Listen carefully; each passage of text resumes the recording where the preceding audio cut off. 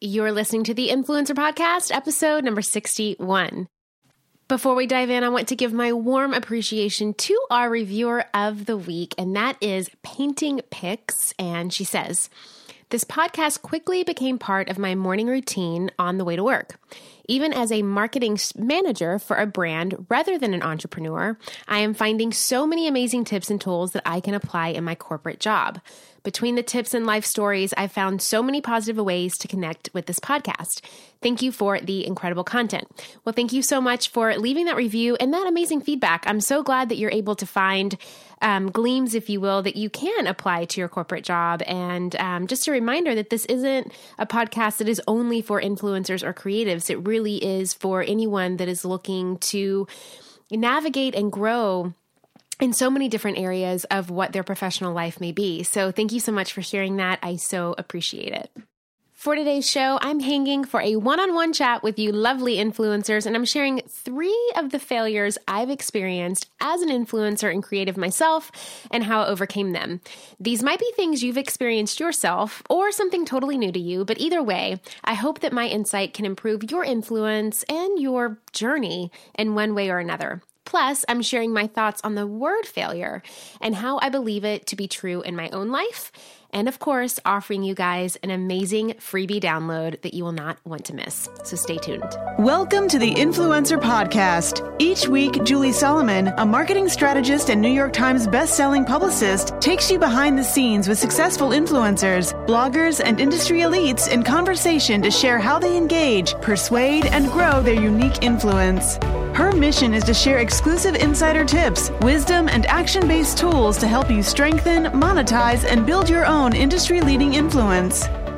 Hello and welcome to today's episode. I am super excited to get into the 3 times that I failed as an influencer and how I overcame them in today's show.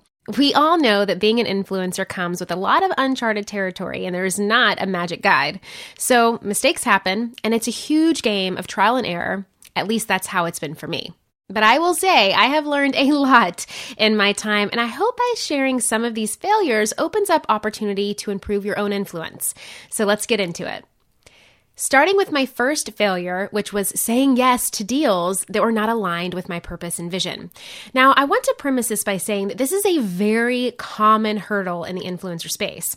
I went through it, I've seen friends go through it, and it's an easy web to get caught in. So if you've been through this or are currently going through this, that is okay, because it definitely happened to me. It happens to so many of us, and I promise you there is a way to overcome it. But man, did I say yes to everything in the beginning? For me, I found that saying yes to all brand deals stemmed from a simple lack of understanding and knowledge in my own mission and purpose. I was new to the industry as an influencer and had a serious issue with limiting beliefs at the time. I was so afraid that if I didn't say yes to everything, that opportunities would not come my way.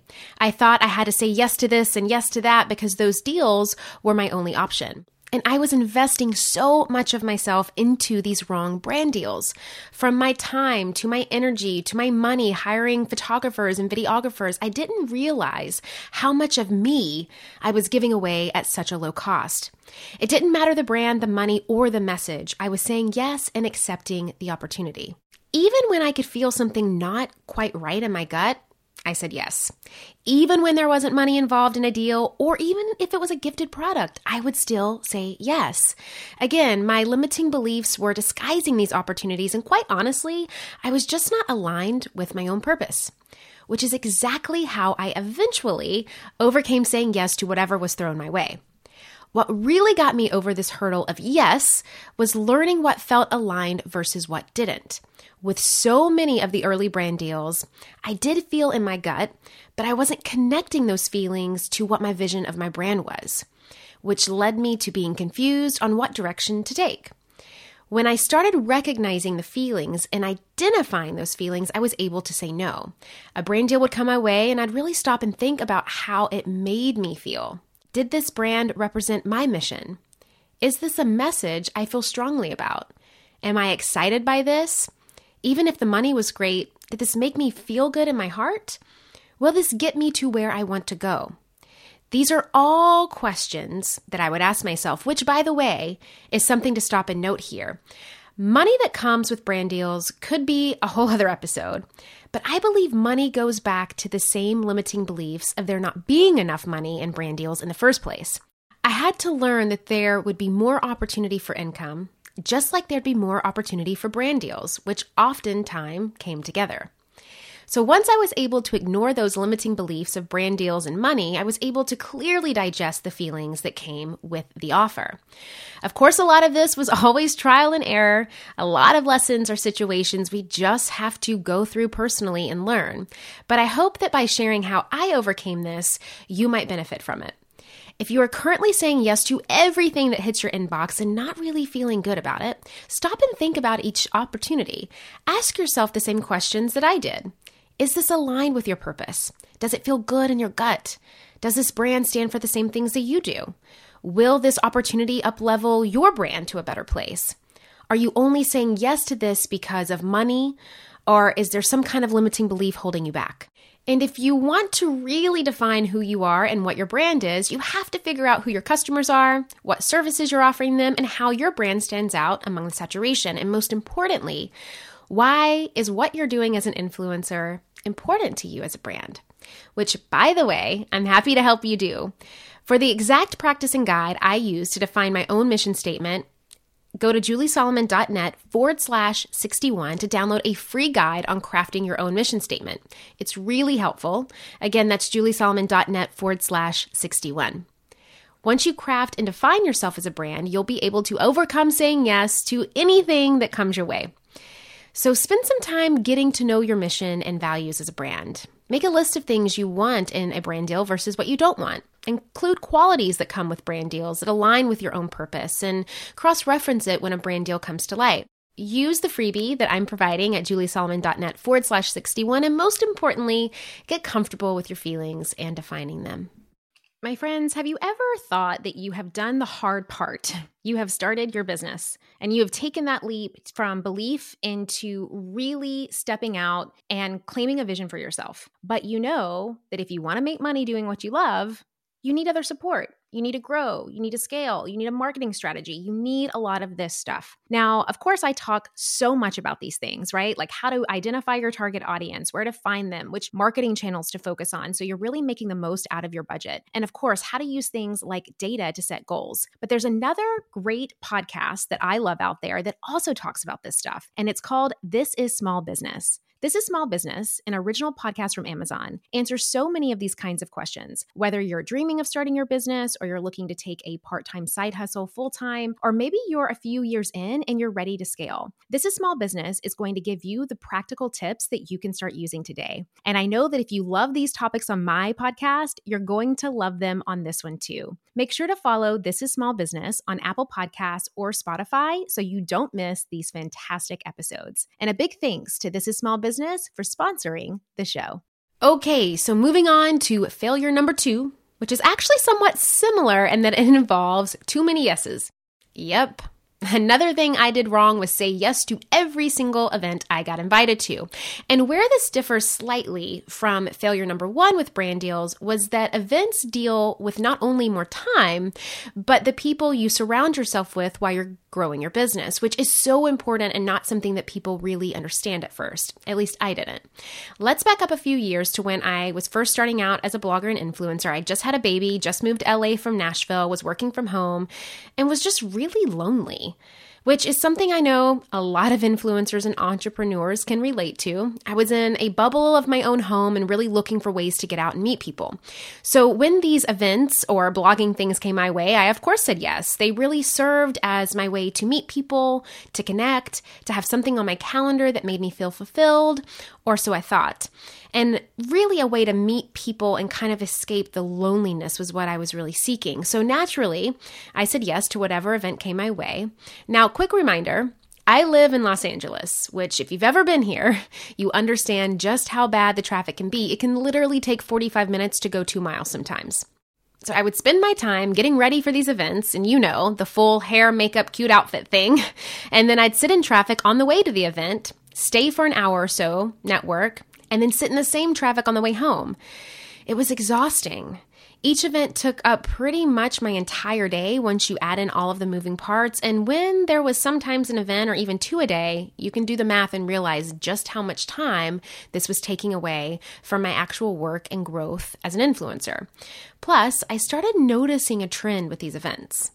Now, some were absolutely incredible. They were true opportunities to build a community, friendship, and network. I met so many amazing people. I got to meet with PR agencies and really build something that was lasting.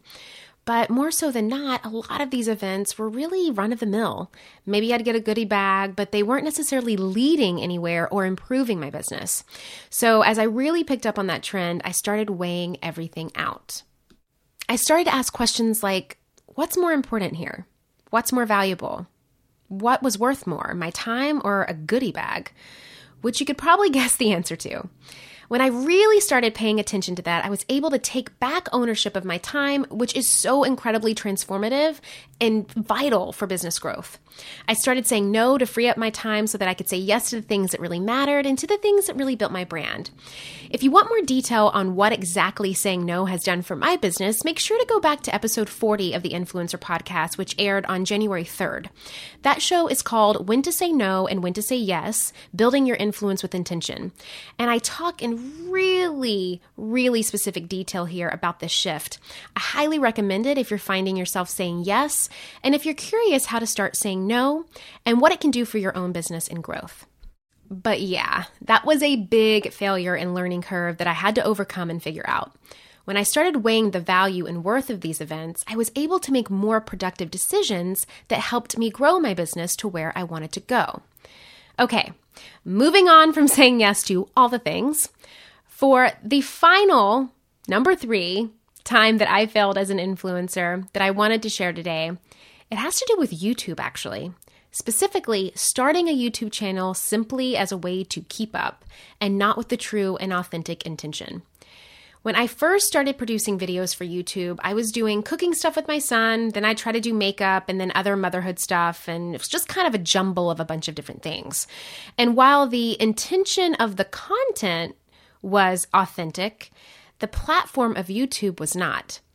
And I think I knew that in my core, I just wasn't listening. Because you guys, I just don't love production. It is not my zone of genius. It is not something that I'm even the slightest bit interested in, which is why YouTube wasn't authentic to me at all.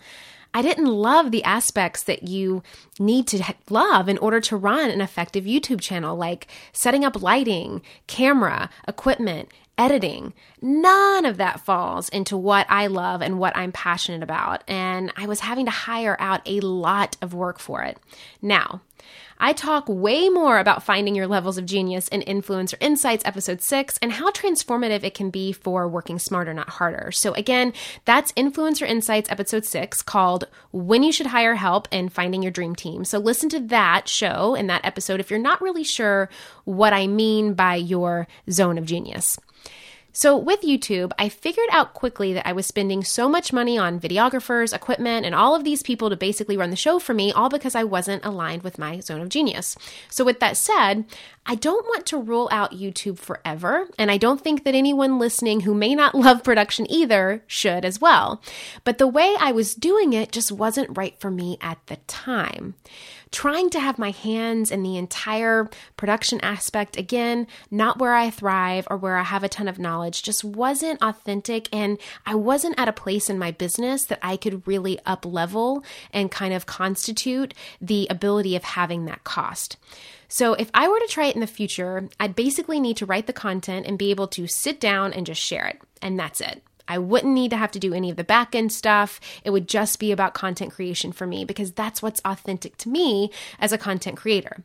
So attempting to be in charge of everything to do with production was out of line with my highest self, especially when it came to the business. And because those areas weren't my zone of genius, as I mentioned, I started feeling just unworthy, unconfident, and really started to second guess myself as a content creator. I was forcing myself into a space that wasn't right for me at the time and was forcing myself to be this all-encompassing YouTuber, and it just wasn't aligned. So how did I overcome that? Well, it was pretty simple, actually.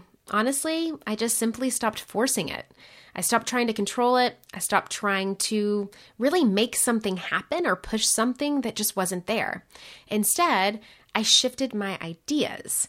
Because remember, those ideas and the content was authentic to my core, but I needed a platform that was more authentic to how I wanted to execute it. And believe it or not, that's kind of where this very podcast was born. I still wanted a place to speak to my community and to share my ideas and the content that I was so passionate about, but I knew that YouTube just wasn't for me. Instead, the podcast medium let me stay close to my authentic core. It aligned with more of my interest and my zone of genius and my passions. I just had to pivot a little bit. I didn't have to ignore all the content I was excited to share. I simply found another platform that made more sense for me. And since starting the podcast, I haven't looked back because I know that this is what I'm supposed to be doing. That's not to say everyone needs to start a podcast necessarily, but it's all about finding the platforms that match your authenticity and match your passion. If it's podcast, do the podcast. If it's YouTube, do YouTube. If it's both, you can do both. Because you know that I am a firm believer in testing a lot of things out because I've mentioned it so many times before. But what I really want to get across here is when to know when to stop. You really got to listen to yourself. If something you're trying isn't feeling right or is feeling forced, then you should really listen to that. Because that's when you hit a point where you're spending time, which to me is the most precious thing that we have available, on something that just isn't going to get you where you want to go. After all, time is the most valuable thing that we have because it's the one thing that we can never get back. So I want that message to be my finale here, an overarching message. With all of these failures, plus all the other stuff that I won't go into today, because trust me, they're all there, you really got to listen to your gut. Listen to yourself and use each opportunity as a way to learn. Because what I really want to get across here is that I actually don't believe in failures in the true sense of the word. I don't believe that when we try something and it doesn't work out that we have failed or that we're not good enough. All that to me is really God, the universe, or whatever you want to call its way of telling you that you need to redirect. It's a message saying, okay, it's time to try something different here. It's not a failure. It's simply a redirection of where you're supposed to go. And the only way to recognize this is to see it as an invitation for a new direction and to pay attention to that invite. And a great way to pay attention to that invite is to be present, be still, and to listen to that small feeling inside your gut or that inner voice that we all have. Every single time I don't listen to my inner voice, I keep forcing something and it just does not work.